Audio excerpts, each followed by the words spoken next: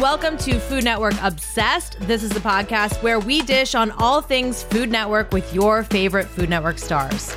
I'm your host, Jamie Sire, and today we have a fierce competitor on the podcast to talk about her maverick personality, how being a military brat shaped her, and making her mark on the Boston food scene.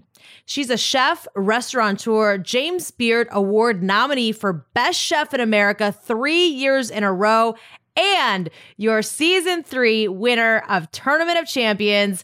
It's Tiffany Faison.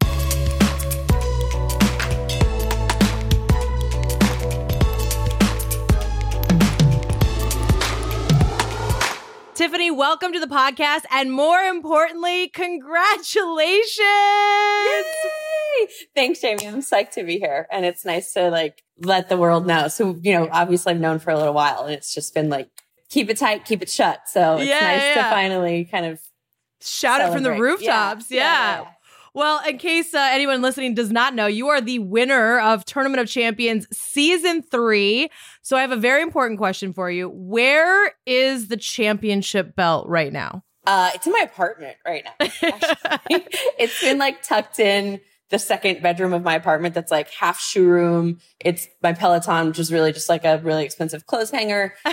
It's in the closet, sort of in the corner. So, because I've had to hide it. Yeah. So I can't be in the world. And if people come over to my house, it can't be out on display. Yeah. But now you can have it out. Now, I mean, are you gonna be wearing it around town? Oh, absolutely. Please. Are you kidding? It's I'm just gonna wear just that.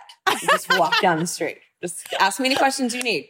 I love it. Well, you are also the third woman to win TOC in its 3 seasons, following in the footsteps of Brooke Williamson, Maneet Chauhan. And you actually had to go through both of them to earn this title, which I'm sure made it that much sweeter. And harder. Yeah, exactly.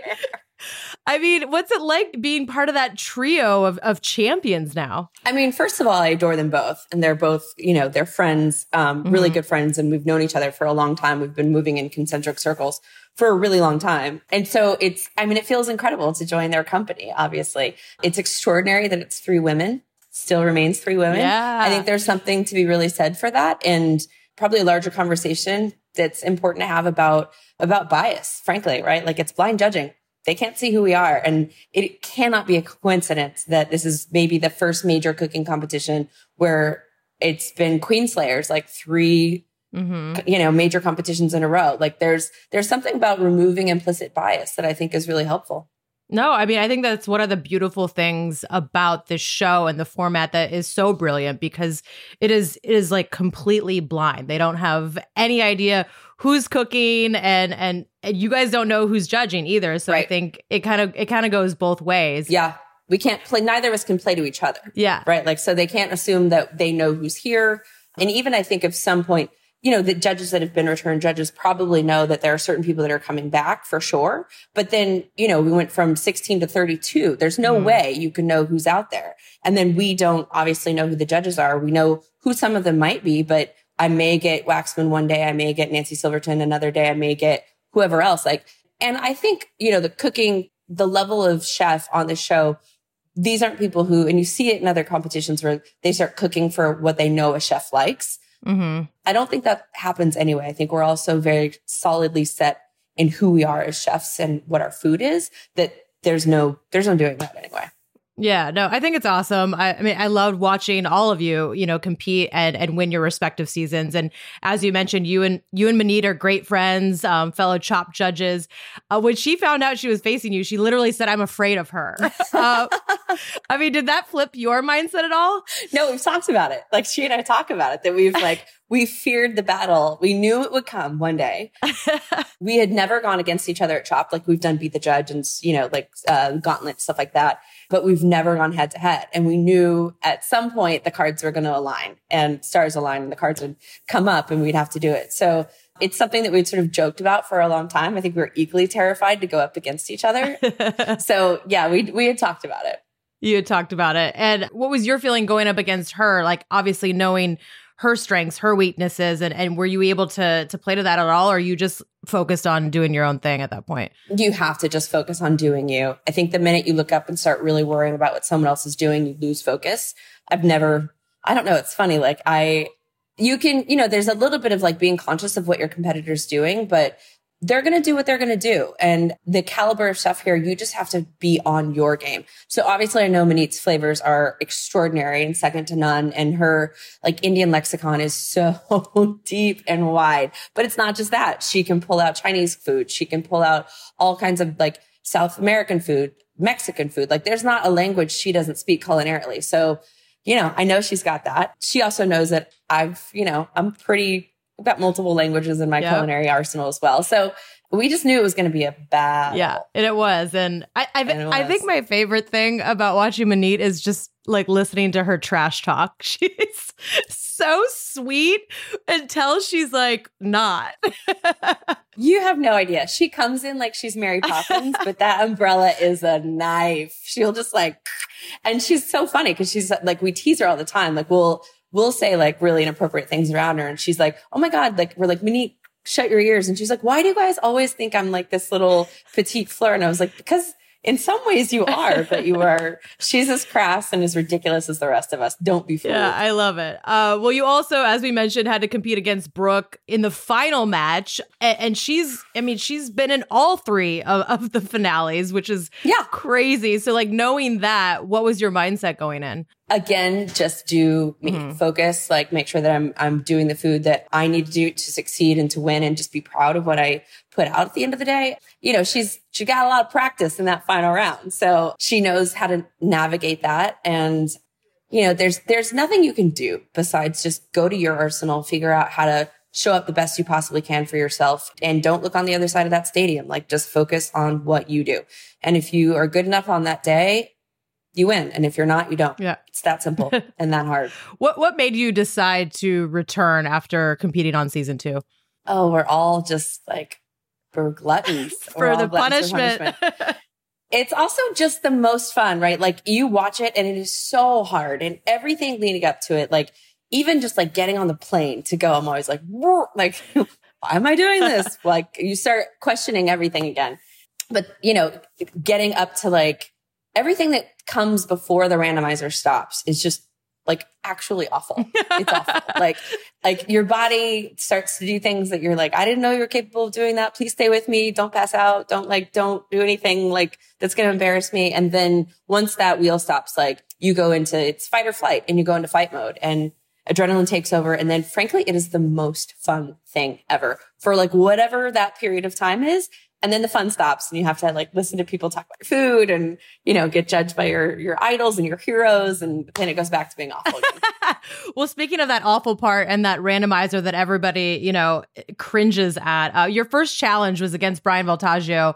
And the episode appropriately titled The Randomizer's Revenge. You were given ground bison, broccolini, a grain mill, crispy, and 35 minutes. And I know you joke that you still bring up the randomizer with your therapist, but I mean, like, what is your strategy, or is there no strategy at all? There's no strategy. I think, a lot of us will just go through flavor profiles that we have in our heads and things that we know work. And if those things are able to kind of work into the challenge and there's something that's bouncing around your head, then great. If not, sometimes the wheel just lands and it's like, well, that's not going to work. And the ingredients and style and equipment dictate otherwise. And so you just have to scrap everything.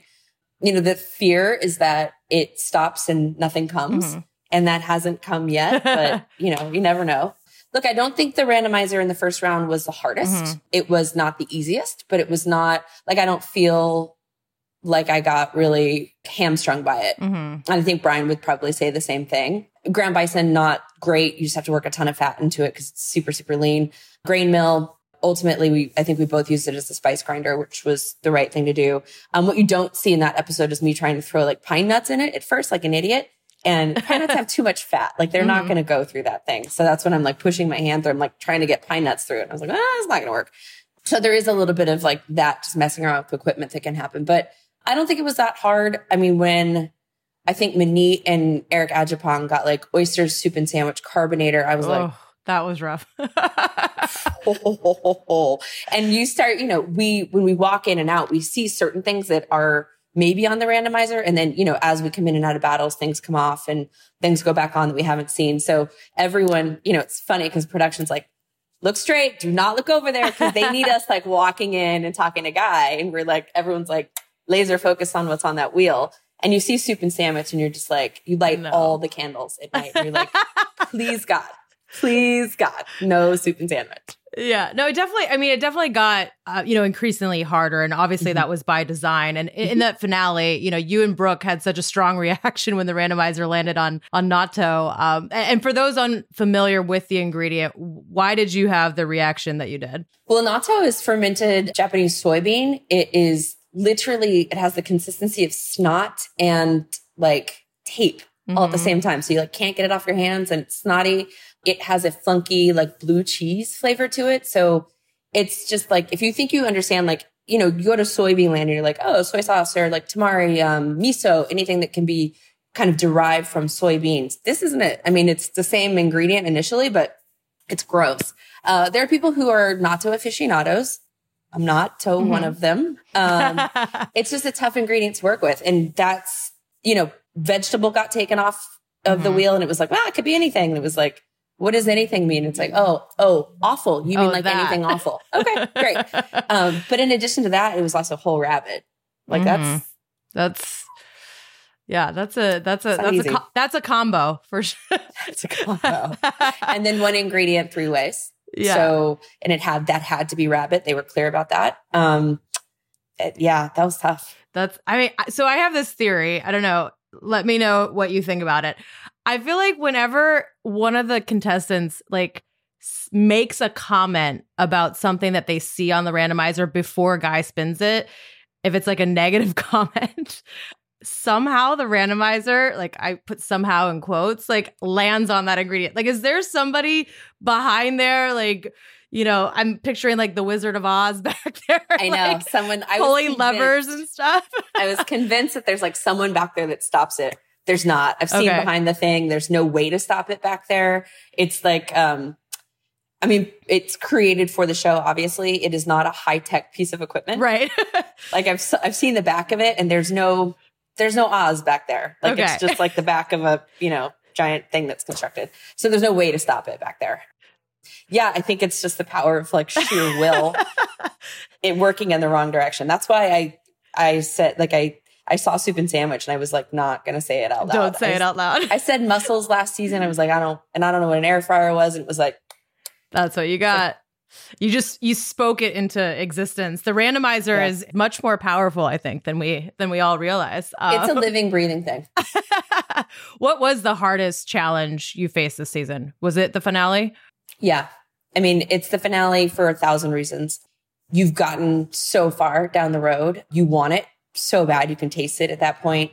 It was an inherently difficult challenge just through the draw of the randomizer, the pressure that's on. Like I remember that morning getting to set and I couldn't get warm. I mean, it wasn't like a warm day, but I was like bundled up and I had heat warmers in my pockets and like, I was going through like all of these like mental exercises, like breathing and trying to, regulate myself and keep my heartbeat. And it's the pressure of it is extraordinary. Yeah. I had to like talk to a really good friend who's a therapist and like, she was like, okay, well, your body thinks it's dying. Start here, tell your body it's not dying and work backwards. And like, that was really helpful, frankly. Okay. Well, yeah, but the pressure of it. Yeah. It's the last round. No, that's wild that you had such a like visceral reaction. We all do. Yeah. Who were you the most nervous to compete against? I mean, I think you just take every round as it comes. I mean, when I drew Brian out of the gate, I was like, well, what's the point of being a 3 seed if the 6 seed is Brian Voltaggio? Like, that stinks. Like, everyone's really talented. There's no one there. One of the things I think that's so compelling and that's works so well in the show is that anyone can win. Like, genuinely, anyone there can win. Also, anyone there can lose. We can all have a rough day. And, I think that's one of the things that makes the show so brilliant and unpredictable and exciting. Manit. Yeah. For a couple of reasons. I mean, both Brooke and Manit. Manit because I love her so much and I know her flavors are so, so strong. And Brooke's just an assassin. She'll just pull like a knife out of the back of her pocket and shank you as she walks by. And you're just like, what happened? I don't know what happened. So I don't know. I'm bleeding. Yeah. Just the sheer experience that she has in the arena. Yeah. Like, yeah. You mentioned the seeding. You were a 3 seed this year, as you mentioned. Do you think that was an accurate, placement for you? I think it was appropriate. Yeah. I mean, anything higher, I would have been like, well, I don't know if I really deserve that. Like, so much of it comes off of like TOC wins. And I know it's an amalgamation of a lot of things, but I thought it was appropriate for sure. Like coming in from season 2 as like as a plan and making it into like, I think the final 8, I thought 3 was totally appropriate. So I wasn't like, I felt screwed or like it should have been higher. I would have been not surprised if it was lower, frankly. And again, like it's the thing that we always, Guy says when we're in there, you don't like it, change it. Yeah. I mean, you changed it. You're going back next year as the 1 seed. You're going to go back next year, right? You have to defend. I don't think that you're allowed to not come. Guy would not allow that. Oh, no. He'll like show up at your door. He'll be like here, ringing let's your go. bell. He's like, get in the car. I packed your bag for you. We're going. Get in the car. When you won and were allowed to share, who was the first person you told? The first person I told was actually my friend Liz, who was working. She is amazing and was with me the entire time, talking me through it, and just like she's a therapist, and she was like talking through like the mechanics of like what was happening to my body and how to calm down my brain and how to regulate and how to bring my sort of heartbeat down when I needed to, and just like an incredible coach. She really was just a great coach on the other side.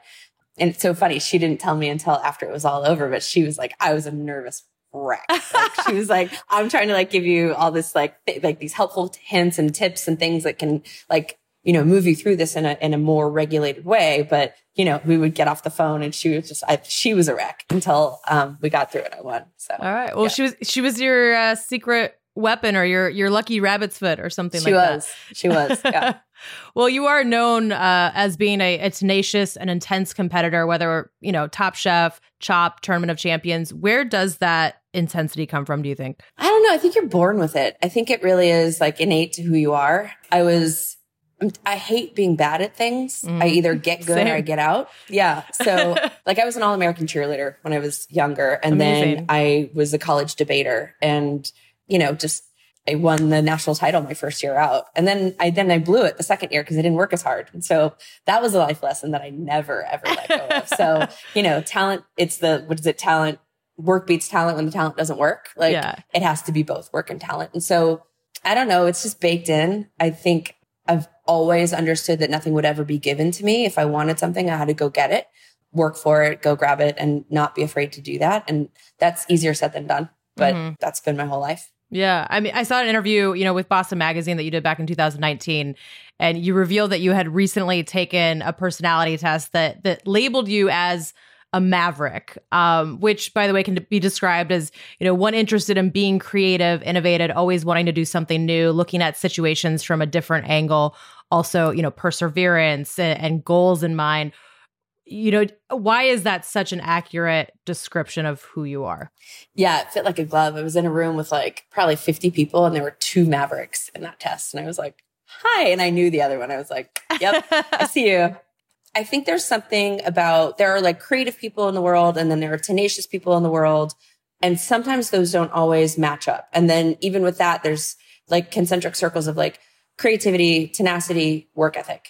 And so for me, it's about those 3 things mashing up in a way that like, I don't know. It just creates who I am. And I wouldn't know how to stop it or slow it down. I mean, I'm like 100 or I'm 0, right? Like I'm like 100 or I'm asleep. Like there's kind of like very little middle ground. So, and I'm working on that in my life and kind of trying to find a little more like 75%. Yeah.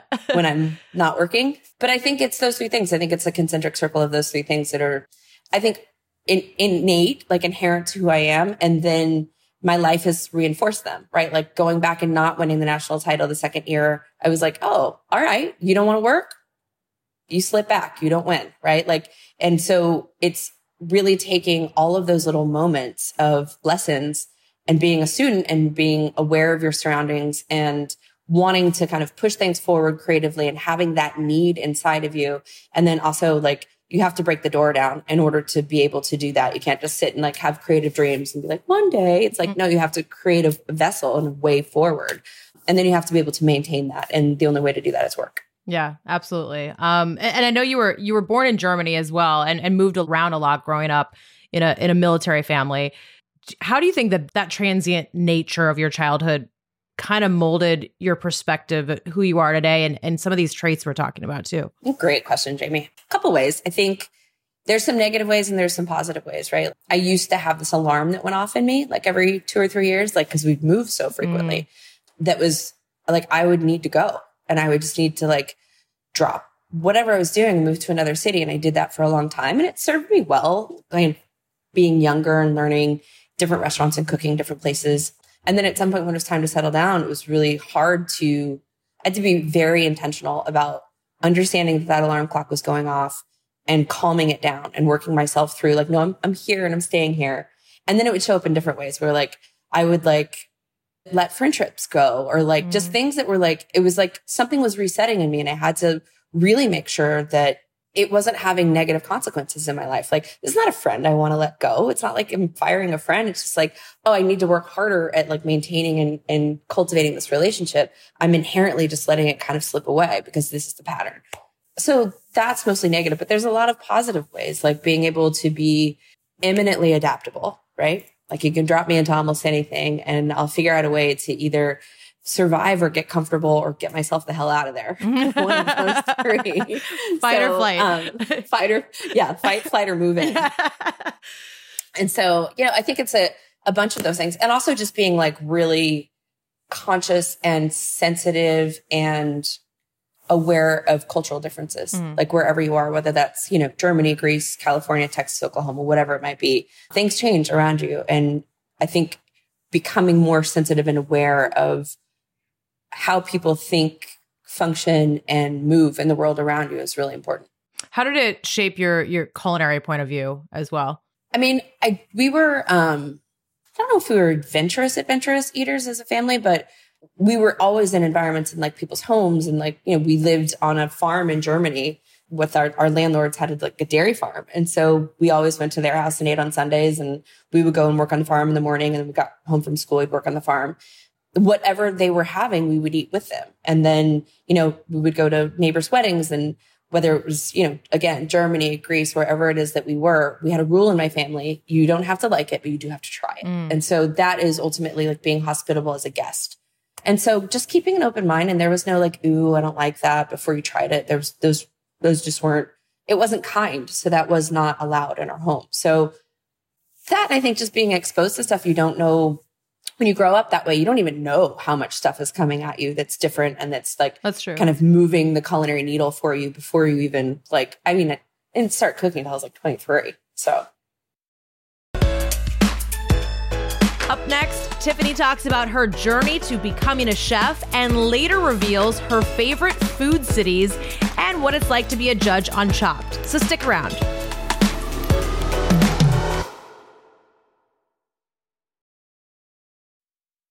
Well, let's talk about that because I know your first food job was working in a 50s diner making milkshakes. I would imagine that wasn't the experience that led to your culinary career that we see now. But what was the inspiration? You said yeah, it was part of it. Part of it was what I took away from that experience was like, I would make these like gross desserts. Everything was kind of store-bought. We would make milkshakes there and they were great. But it was like, Ready Whip or whatever whipped cream. And I would like put way too much on and like take it to a table, like too many cherries on top, too much chocolate sauce, like, kind of gross ingredients. But the whole table would be like, wow, this is amazing. And so that like lighting people up and making them feel good and making them feel special, like that was where it all started. It was like, oh, okay, that's like, I just plugged right into that. It's like, I can make people feel like this.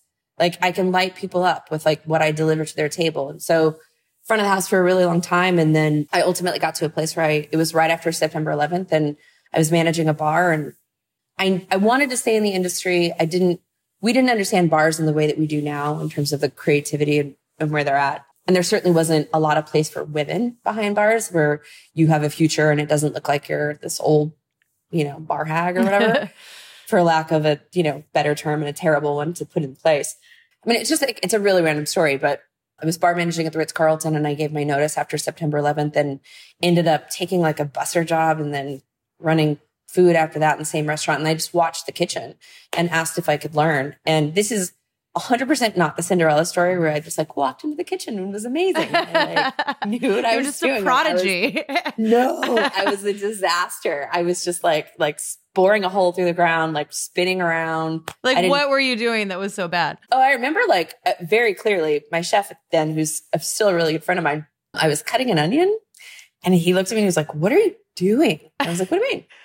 He was like, "How do you not know how to cut an onion?" And I was like, kind of an asshole. And I was like, "How would I? Like, you asked for this job. Like, Tiffany, you asked for this job. Like, you don't get to pop off." So I also learned some lessons about hierarchies in kitchens. But like when you work a station, you have a lot of times you have like drop-in coolers, like a pizza prep or whatever, where there's like 6 pans and 9 pans and things are lined up and all of your mise en place is in there. I didn't know that you could like move those things around, like to make your life easier. I had no idea. I was like, oh, like, I mean, I took them out to clean them every night, but it didn't occur to me that like, this is your station. You can make it easier for yourself. And I mean, just stuff like that for like, I don't know, year and a half, or it's just like, you know, I was like a dodo bird. But there is something that I was really bad at first. And it was, I promised myself, I was living in Boston and I'd been here for, I don't know, maybe a little just shy of a year, maybe a year. And I was like really homesick and I'd moved here from San Francisco and I was really bad at cooking. And I made a deal with myself. I was really miserable. And I made a deal with myself. Like once I didn't hate it here and once I didn't suck at my job, I could leave. I could go back to San Francisco or wherever it is that I wanted to go. And I don't know, I looked up like a couple of years later and I loved it. And I really enjoyed cooking and started really falling in love with that. And it like given me this life, right? Like I stopped fighting it. And leaned into it. And it met me more than halfway. Yeah. I mean, you talked earlier about, you know, hating being bad at things. Did that come into play as well? I'm sure it did. Yeah. Oh, I wanted to quit every day. Like I just was like, I got to either get better at this or I got to quit. And the getting better at it, cooking is tough. Like it takes a long time to get good at cooking. And I didn't get good quick. I just stopped sucking kind of quick. Like, I mean, sometimes that's more important, honestly. Yeah. It just needed it not to hurt every night. I needed to like not go down in flames every night and not like, you know, need to be bailed out of my station and not like have to show up 3 hours early off the clock to like get my prep done. And, you know, I just wasn't inherently fast at stuff and I had no muscle memory and there wasn't like, you know, I'd get on my station and I couldn't like prep 4 things at a time.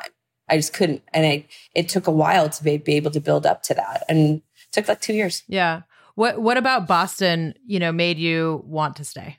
It's such a great city. It's a challenging city in a lot of ways. Like Bostonians can be a little tough. It's very hard to break in here. There's like a bit of a fence kind of built around sometimes the city and sometimes people's hearts and sometimes both. Once that fence is gone, you're theirs and they don't let you go and they will have your back and support you and be like your biggest cheerleaders and defenders. And so that happened for me. I looked up and I had made really close friendships with people that I valued really deeply and loved and were from here. And there was a sense of like, you're ours now. And so, yeah, I just kind of allowed that to happen, which felt really nice. Yeah, they adopted you and they did. Yeah. and then I adopted them. Yeah. No, I love that. That's really beautiful. And by the way, you know, obviously you've made your mark there on the culinary scene with your restaurants. And I know you recently opened 3 new concepts at High Street Place Food Hall. Okay, so they include Bubble Bath, a champagne and wine bar with a champagne vending machine and fancy hot dogs. Yep, and popcorn. Okay, well, in on that. Tenderoni's, a 70s and 80s throwback pizza and grinder shop. Yes. Dive Bar, a seafood spot where New Orleans meets New Coastal New England. Yeah, it's sort of like a north-south water fight. Okay, so all 3 of these sound like my dream. So I feel like I feel like we'd be good friends. What is your process though when it comes to, you know, conceptualizing a new restaurant, bringing it to life? It's an interesting question, and I'm not sure one I can answer like straightforward. Sometimes it's a space. I walk in space, I'm like, oh, got it. This is what you need to be. And it comes really quickly. If it doesn't come quickly, I don't chase it. Like if it doesn't sort of wash over me and like there's things that are here, like that are filed that I want to do.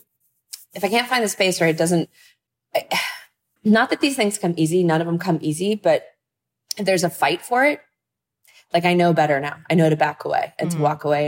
And there's always going to be another space. There's always going to be another deal. And it's a little bit like car shopping. Like you can't be all in on one thing. Like you can't like attach yourself to things emotionally.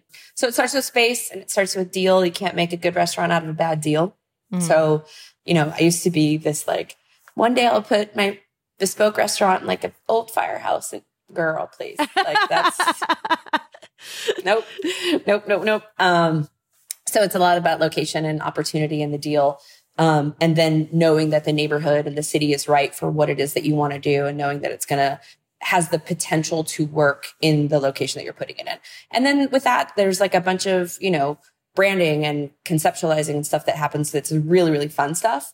And then there's just some like juju, right? Like it works or it doesn't. And sometimes it doesn't. I don't know that I've totally experienced that yet. I've had to really retool things where it's like, okay, I thought this was going to work this way. And I say this a lot. Opening restaurants is like having kids. Not that I have kids, but you have all these hopes and dreams for them. Ultimately, they're going to show you what they need to be. And if you don't let them, you're going to strangle them. And you have to has to be a balance of like, I'm going to raise you right, but you also need to be who you are. How would you describe the Boston food scene? So interesting. Tight. Sometimes a little insular, a little more insular than I'd like it to be. I think we're always growing. I would like to see so much more young talent come through the city. I think it's a city that's frankly been based on the talent of mostly women. Jody Adams, Barbara Lynch, Lydia Shire, Susie Regis, people that have literally built this city. So that is always like a badge of huge honor that I get to live and work in this city, and any success I have is on their shoulders. And I know that. And innovative in a lot of ways. I think we have like the most pristine ingredients. We catch tuna here and send it to Japan and then buy it back from Japan. Really? Yeah. Wow. Yeah. Happens all the time. But, pristine ingredients. And I think there's things I want for the city that I think I've worked really hard to do in my company. I want more fun in the city. I think sometimes as Bostonians, we can take ourselves a little too seriously. And that's not what dining is for me. It should always be fun. It shouldn't be like the sports teams and people's living and dying by those in Boston. I mean but that's fun. But that's Boston. That's Boston. That's us. That's us. That is true. What are some of your favorite spots to eat in Boston besides your own, of course? Besides my own. I love Sarma in Somerville. I think Cassie Prima is one of the best chefs in the city, and it's Turkish by way of small plates and tons of like inventive flavors. And I love, love, love her spot. I love Cafe Sushi. Seiji Amora is I think one of the most talented sushi chefs in the city. Young guy, beautiful fish, unbelievable creativity. My friend Alyssa just opened the Koji Club, which is a sake bar in Alston. It's our first official sake bar, and she's killing it. It's so lovely and sweet and perfect. And those are some of my favorites right now. That's awesome. What about other favorite food cities as somebody that's lived a lot of places? I mean, all of them. The obvious ones, I'll just leave, New York, LA, Chicago. We'll put them aside. Portland, both Oregon and Maine, frankly, both incredible food cities.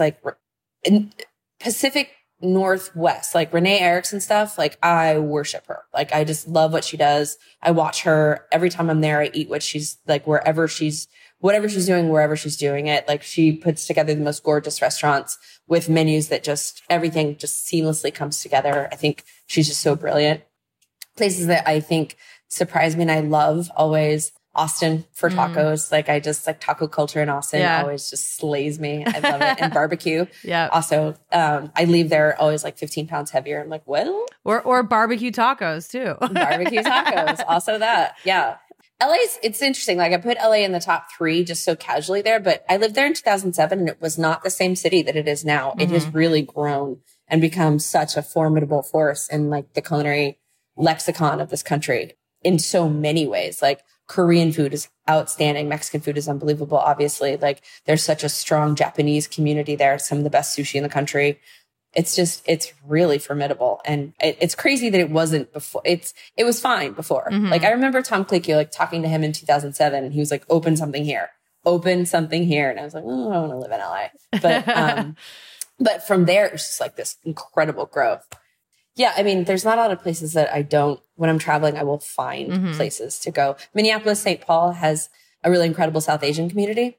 Like you wouldn't think so. And it's just ridiculous. It's Hmong people. And there's like a huge area. It's like a shopping area with a bunch of like food stalls that is very reminiscent of Southeast Asia. Yep. And it's all Hmong food and it's unbelievably good. I love that. No, and thank you for sharing, because I know people love, listening to chefs and hearing some of their favorite places to eat, favorite cities. So that's always a highlight as well. We obviously talked about TOC a lot, but you clearly make regular appearances as a judge on Chopped as well. When you watch these contestants, and having obviously been one yourself, do you find you're better able to relate to them and provide them with the feedback that they need? Oh, yeah. Yeah, for sure. I think cooking competitively allows you to be a better judge. And I think being a judge allows you to cook better competitively. Oh. So I think they both serve each other pretty well. It's, they come with their whole hearts, like 90% of the time. Like every once in a while, there's like someone that's like a complete jerk. They're just like,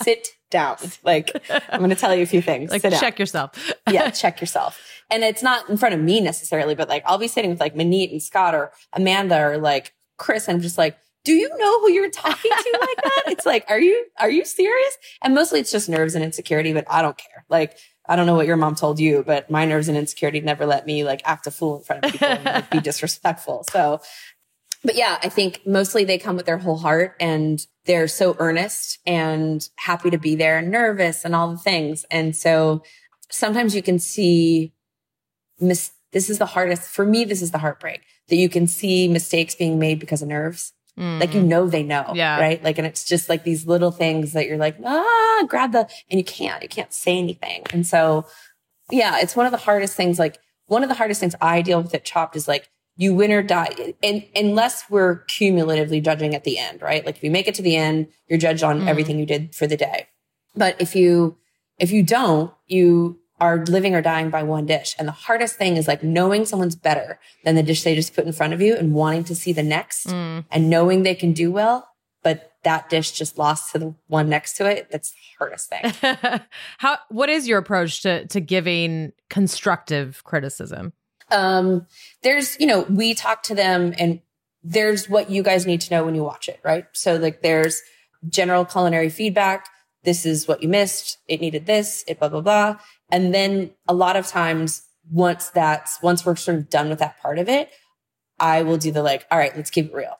Chef to chef, like here, like this should have been dialed up. This is where you missed it. You knew you did this. Like you could have just allocated your time here, blah, blah, blah, like brass tacks, like to have a real like chef to chef conversation with them. I think it's important if people win that they know why they won. And if they didn't win, it's really important that not just like in the form of a show, but they're sitting in front of actual chefs, like that we have a real conversation about what didn't make it on the plate or why you're not making it to the next round. And I think that sometimes makes it a little bit easier. It's like let's keep it real conversation between chefs. And I think that's helpful. No, I think it's definitely helpful. Whether it's, a judge or a restaurant owner, what do you feel your most important role as a leader is?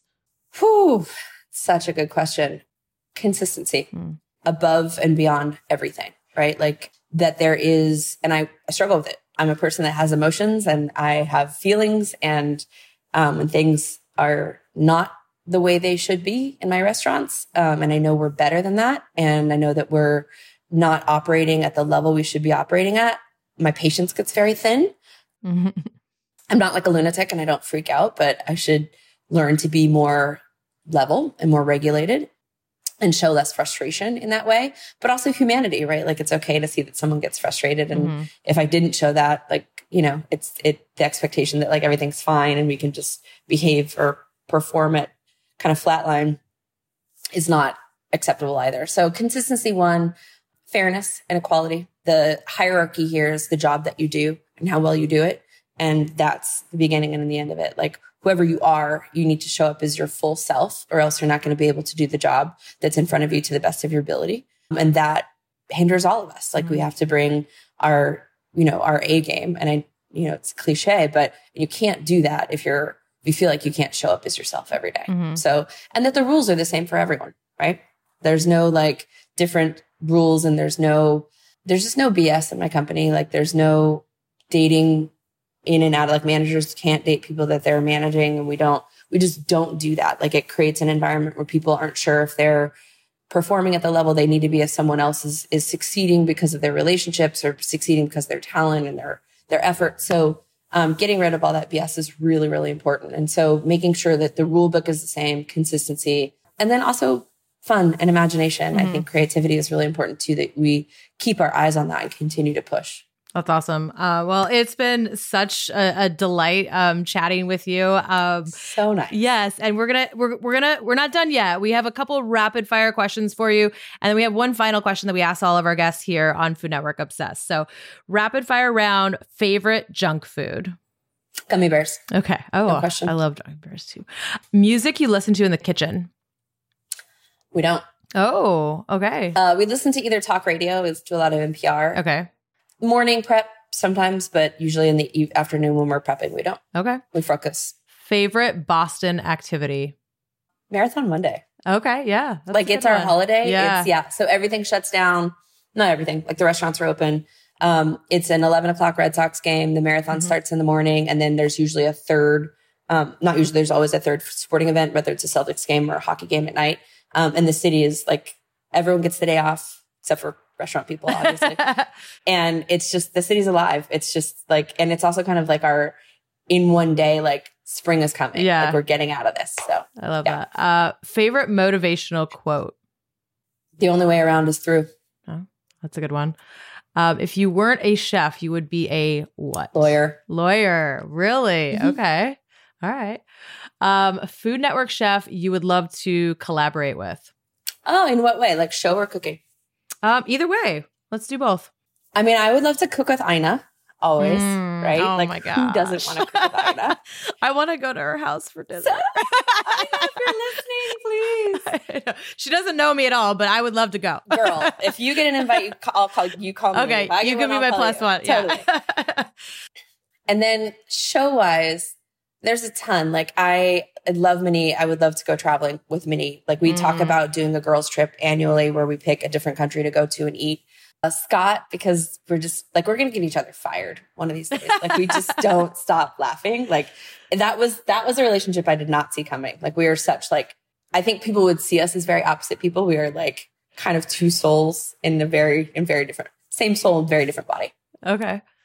A food you wish did not exist? Goat cheese. Really? Okay. I don't want to talk about it anymore. Okay, we won't make you talk about that. And I don't want to be judged for it. I had someone who was like, No. you should work on your palate. I was like, you should. No, everyone has something. And it's okay. Chefs can It's have things they fine. don't like. Like, go It's away. okay. It's Yeah. okay. It's okay. This is a safe place. Well, we have a final question, as I mentioned. So this is what would be on the menu for your perfect food day. So we want to hear, your breakfast, your lunch, your dinner, dessert. There are no rules for this question. So obviously calories don't count. You can travel, you can time travel, whatever you want. Yeah, it's your I day. love this. Yeah, I know. It's fun, right? It's so fun. Breakfast would be a bowl of pho in Hanoi, in Vietnam. I would have like 5 breakfasts, obviously. Mhm. Obviously. And then a crab omelet in Thailand and like duck noodle soup in Thailand. Okay. These are all breakfast foods in Asia. Yep. Lunch would probably be chili crab in Singapore. In Singapore. Mm-hmm. Which one? Were there like, oh no, I guess it's chili crab and like the salt and pepper crab. Yeah, right? there's, crab, like all And just of it. all the crab. All the crab. And then at some point you're just like, and then you're wandering around food stalls, just like eating nonstop. So crab into like all the food stalls in Singapore. And then for dinner, I would do like ginza style sushi, like an omakase with extra caviar on everything. Okay. Oh, I love yeah. it. And then are you having dessert or? Yeah, I enjoy dessert. Like really incredible, thoughtful desserts blow me away, right? When they're really balanced and great. And my pastry chef does an incredible job at them. But if you were to give me like a giant bowl of French fries with like, sour cream and caviar, I would just.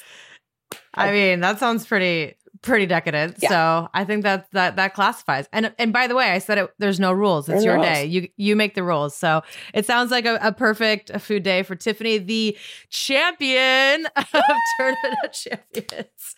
Congratulations again. Thank you. I had so much fun chatting with you, and so excited to see you come back and defend that title. Yeah, I'm already nervous. I'm like, can I just like take a Xanax now, please, for like a year? There you go. So, Jamie, thank you. It's been really, really fun.